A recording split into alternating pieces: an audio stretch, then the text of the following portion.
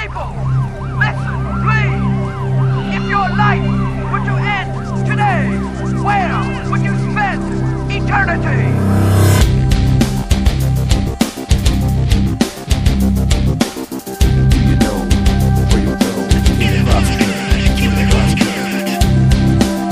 Welcome to the Cross Currents Radio Show, your spiritual speaker's corner, broadcast, and podcast. Time is a gift. How are you spending yours? Over the average lifespan of 80 years, people will spend 20 years sleeping and 18 years watching television. That's almost half your life. When you consider the time you spend shopping, driving, eating, and working, what's left? What priorities are most important to you today? What priorities will be most important to you tomorrow? What if you only had a year to live? A month? A week? 1 day? What if you only had 3 minutes to live? What would be most important to you then? Throughout this outreach radio series called 3 Minutes to Live, you'll be on the streets with our TCC radio reps listening to real-time gospel conversations and learning how to witness with urgency. We are all just one heartbeat away from eternity. Where will you spend yours? Well, let's get this show on the road and find out. In the studio and on the street with the Cross Current Radio Show. Hey, this is Chris from the Cross Current, and I'm standing with... Hey, I'm Josh. Josh. I'm Mike. Mike and... Jesse. So you guys all seem pretty friendly. Yep. As I was saying, we're doing a special series on top priorities in life. What things would you guys consider to be top priorities in your life as it stands right now? I guess, to be honest, going to school and just getting an education would be my Education? top priority. Okay. I guess getting an education builds your future, so. Good for you. All right, man. How about you there, man? Oh, right now I'm just trying to earn money so that I can pay for an education. Good for you, man. Hey. Yeah, for me it's working right now, and then after work I just try and see the people that I care about when I can. Kind of the unwind time with the busy time. Yeah, exactly. Like And relax. excellent. And Jesse, I know you mentioned your plans going forward. Would that be one of your top priorities, culinary school, or even what would be? It's definitely a big one, but some of my top priorities, like top two, would be getting an education as well, learning things, and people, like helping people out, and just, yeah. Okay, excellent. As I said, we're Spiritual Speaker's Corner, and this special is actually called 3 Minutes to Live. Have you ever been with someone with only a few minutes to live? No, I've never had that, I guess, opportunity, although it doesn't sound like a good opportunity. Well, you might someday, being affiliated with the police. Yeah, for sure. I think it'd be quite a moving experience. I've never had to deal with that, though. Yeah. How do you think your reactions would be in that scenario? Do you think you'd freeze up? Do you think you'd, could respond if there was medical need? Yeah, I'm sure I can think on my feet and respond to 911 if that was needed. Yeah.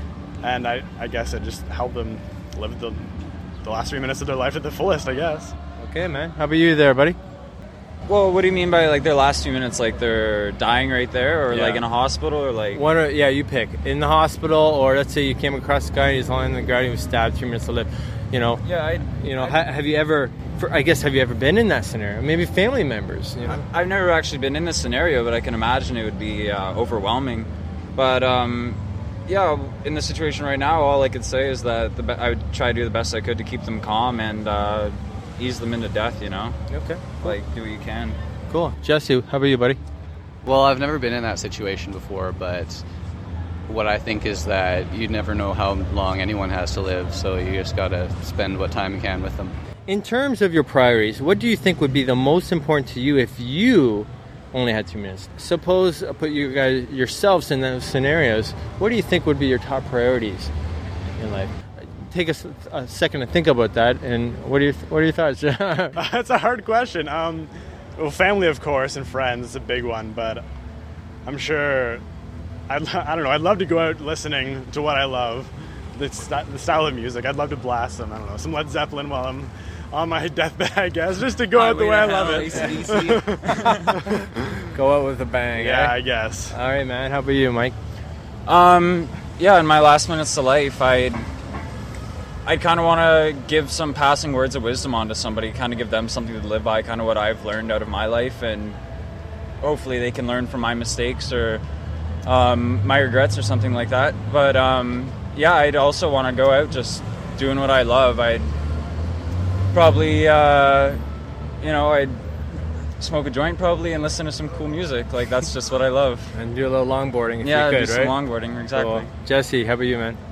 I think I might meditate on the end of life there, and just like everything changes and everything moves on, and the world's going to move on, and yeah. Okay, so there would be an inward, I guess with all you guys, there would be some sort of inward reflection of life, and obviously life goes on. What do you guys think about yourselves after you died? Do you believe that there could be something else? And do you believe, is there a place that you go? How you live here and now, does that impact where you go? Those sort of thoughts. I don't know if you guys thought about, Mike, you had mentioned you think about those sort of things. Maybe you guys can share quickly with me what your thoughts are about that. I hope there is an afterlife, and I'm sure that what you do in the meanwhile, I guess it would reflect in how. Well, yeah, I don't know. I'm not sure. I don't really know.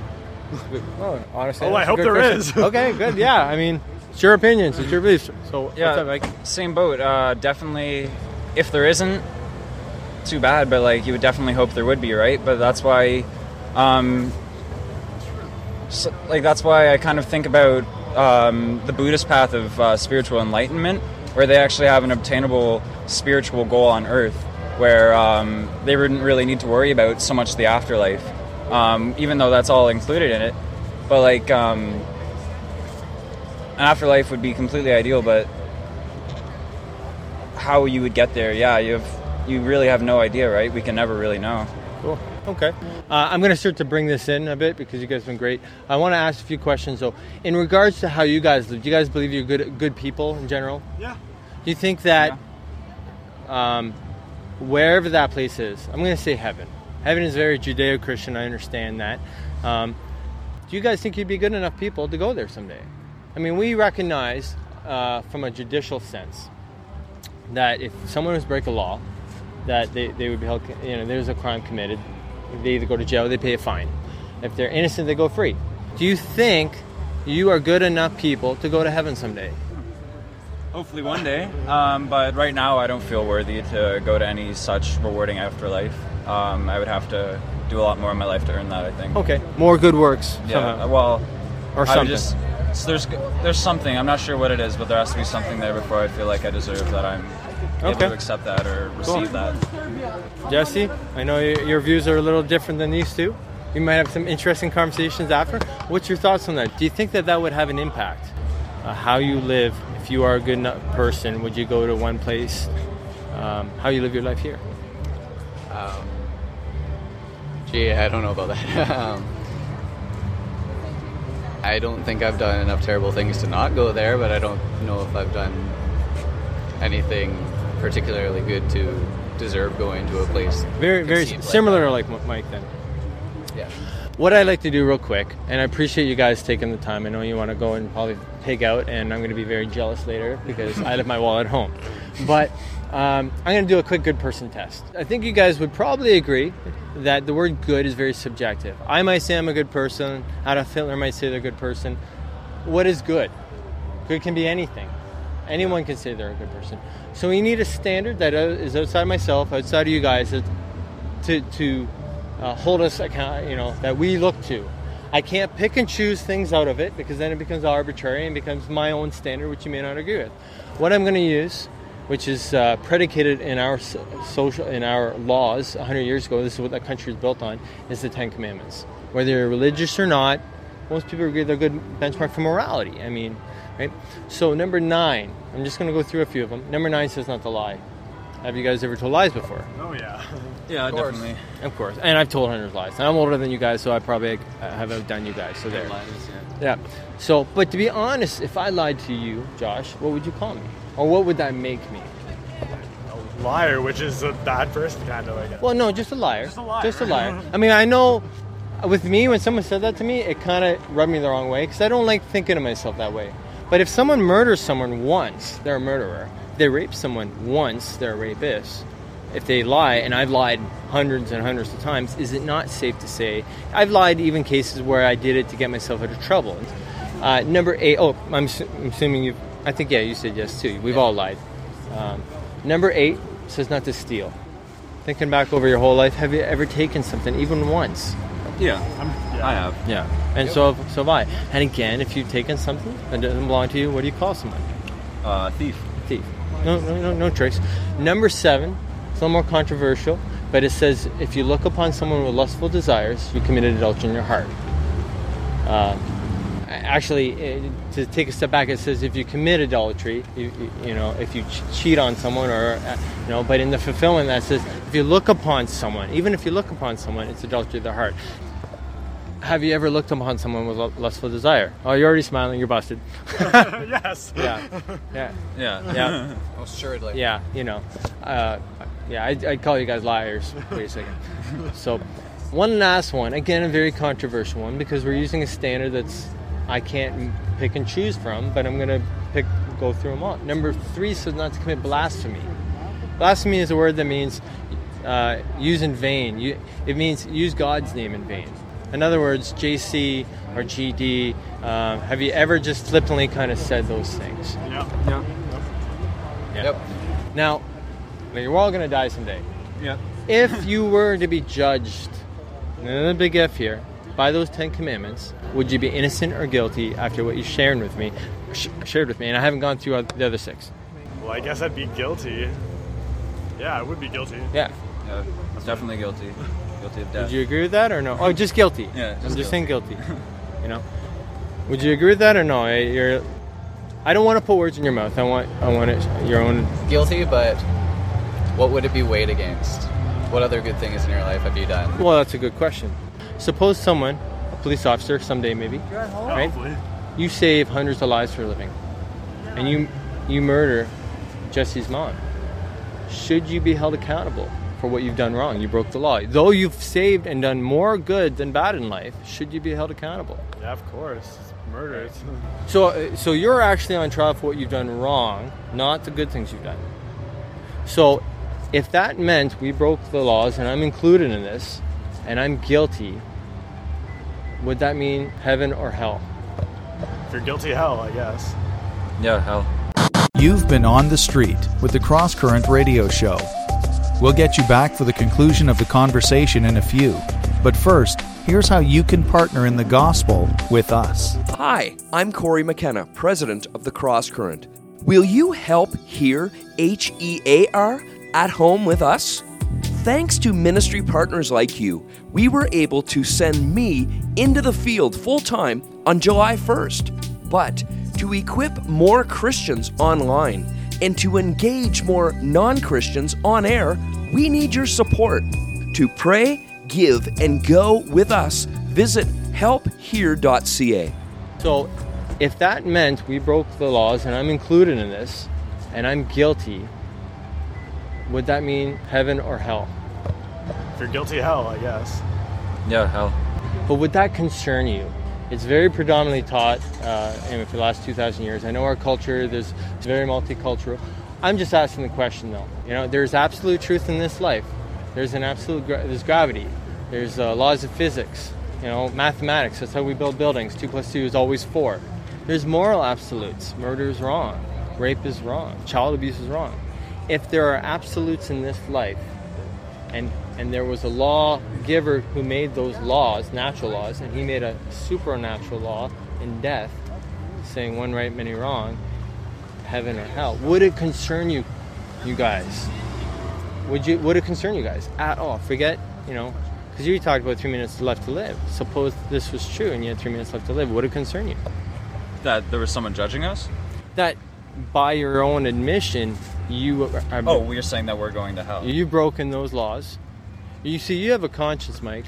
We all have conscience. Con actually means with, science means knowledge. You are with knowledge that some things are right and some things are wrong, right? So therefore, it's kind of like if you've ever felt guilty, at some point in your life, we've all felt guilty. That guilt, now there's environmental factors involved here, but when it comes to lying and stealing, there's this impartial judge in our mind that says, Jesse, Mike, Josh, don't do that.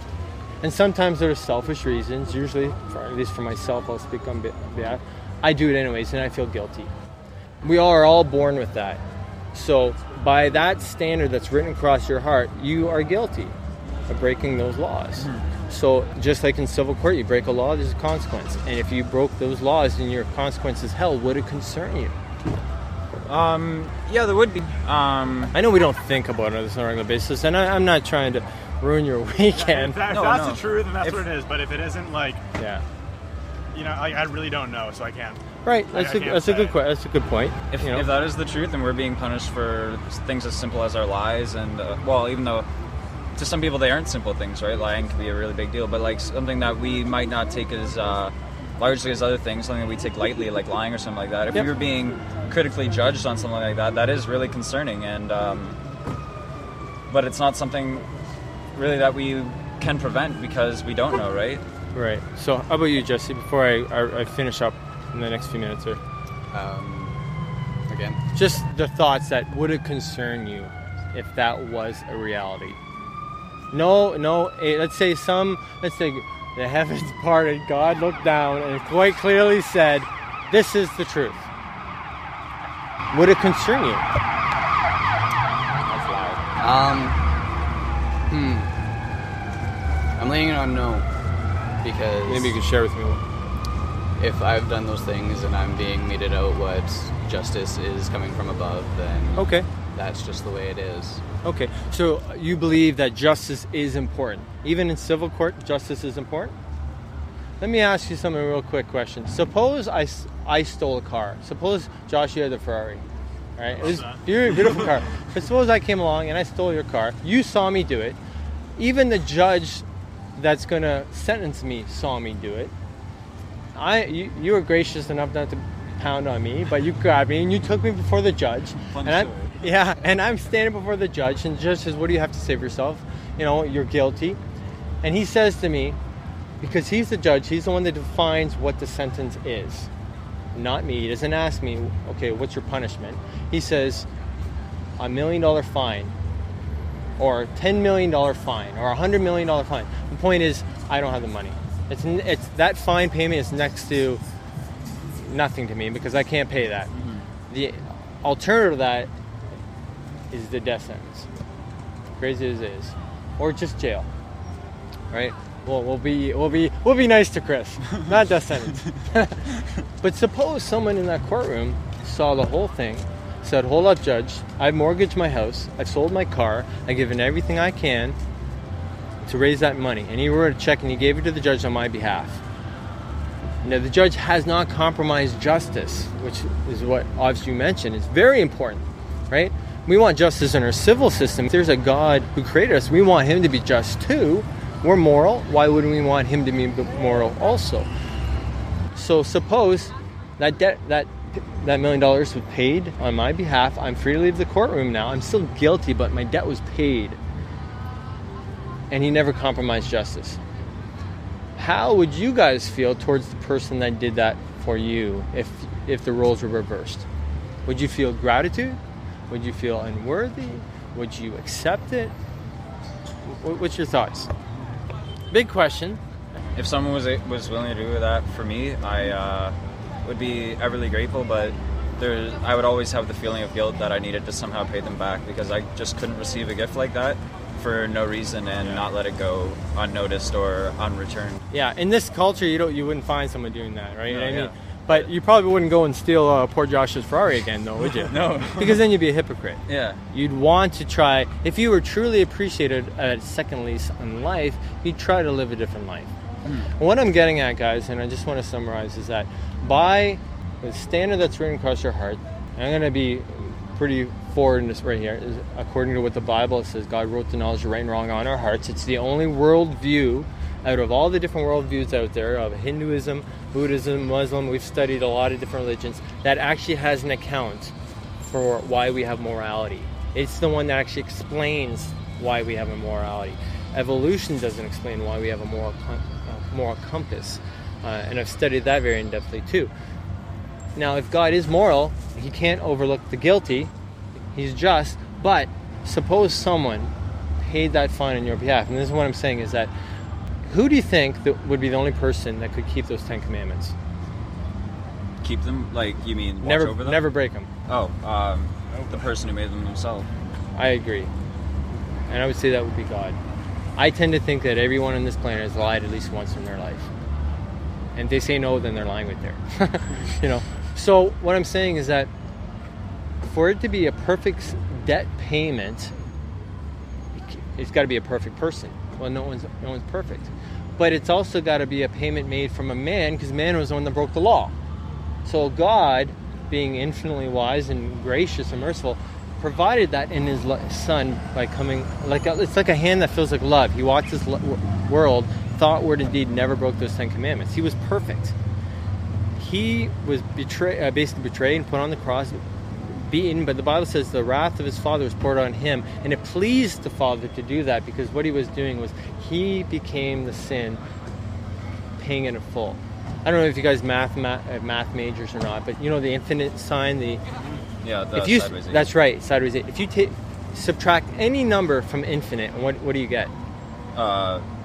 Infinite. That's right. So in other words, if I sin against an infinite God, it's an infinite amount of time in hell. There's no number of enough time in hell that will cancel it out. But if there's an infinite debt payment made to cancel my infinite debt, infinite minus infinite is 0 now. That's why it had to be God. That's why God was the only one who could pay and cancel that debt on our behalf. God is perfect. We are not. God had to pay the debt because he's perfect himself. And he did that in love. He stepped out. 2,000 years ago, you can check the historical records. I mean, there's tons of it. We have more than 25,000 New Testament manuscripts through archaeology alone that support this. That hasn't changed.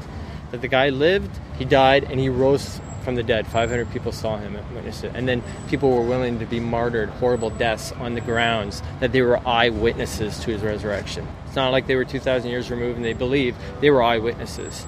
So who would die for a lie? No one would today, no one would back then. What I'm saying is that if we trust in that, if we trust in the sacrifice of Christ and what he did on our behalf, the Bible says our sins were taken upon him and his perfection was put on us. So God will see us perfect and he will welcome us in and we can have eternity in heaven. That's the Christian message. I don't know if you guys have ever heard it like that before, because to be honest with you, I don't want to be cruel to Christians, but 90% of Christians I've talked to, they don't know that. Yeah. They think they're going to go to heaven because they're a good person. I was about to say that what you said about Jesus being the 0 and God and everything like that was probably like the most sensible, logical explanation. It's very logical. It's very rational. But there is I'm not going to take away from it, guys. There is a faith component. At the end of the day, you either believe or you don't believe. Personal. Let's get personal. And make sharing your faith a part of every day. Welcome to Let's Get Personal, a 60-second sample of personal witness training with the Cross Current. Christian, have you listed out the lost in your life? God's already placed you within a plentiful harvest of personal contacts, so commit their names to paper and begin praying for God to give you the boldness to share Christ and for God to give them the desire to receive Christ, because faithful prayer is step 1 toward faithful personal witness. And that's just a glimpse of how TCC can equip you and your church to normalize sharing Christ in all your personal relationships. Personal. For more personal witnessing or training, visit thecrosscurrent.com.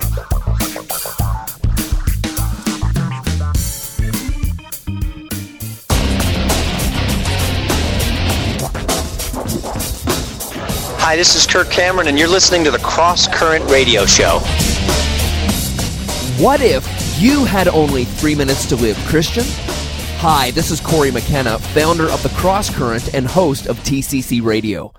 This series, 3 Minutes to Live, is all about urgency in the gospel, the urgency of non-Christians hearing the gospel, and the urgency of Christians sharing the gospel. So that's why at the end of each episode, I'll take about 3 minutes to open up God's Word to help you amp up the urgency of your witness. I've called these quick tips for being an everyday evangelist for Jesus Christ. And here's quick tip number 1. Live every day in light of eternity. In Colossians 3, verses 1 and 2, Paul writes, "If then you have been raised with Christ, seek the things that are above where Christ is, seated at the right hand of God. Set your minds on things that are above, not on things that are on earth." Contrary to cultural cliches, do you know that to be heavenly minded is actually of earthly good? Not only does living heavenly minded day to day give us the unshakable hope of glory with Christ in light of our eternity, but it'll also move us above and beyond our small, self-centered thinking into the biggest picture possible when we have fears of sharing Christ with the lost in light of their eternity. Think for a moment of Stephen, the first Christian martyr. When he was brought before the enraged Jewish council for preaching the gospel, the Bible says this of Stephen's God-given sense of urgency in the final minutes of his life. "But he, Stephen, full of the Holy Spirit, gazed into heaven and saw the glory of God and Jesus standing at the right hand of God. And falling to his knees, he cried out with a loud voice, 'Lord, do not hold this sin against them.' And when he had said this, he fell asleep." It was Martin Luther who said, "There are 2 days in my calendar, this day and that day." Here we see Christ's servant Stephen, with only minutes to live, living this day in light of eternity, until that day when he was in eternity with Christ forever. Christian, the truth is you may have only 3 minutes to live, because it's God who numbers your days. That's why we must live every day in light of eternity. So when we fall asleep in Christ, we too will wake up in his presence, being found faithful to the very end. Thanks again for listening to the Cross Current Radio Show. To access this podcast and all resources related to this series, visit us online at tccradio.com. I'm Corey McKenna, in the studio and on the street, keeping the cross current in our culture.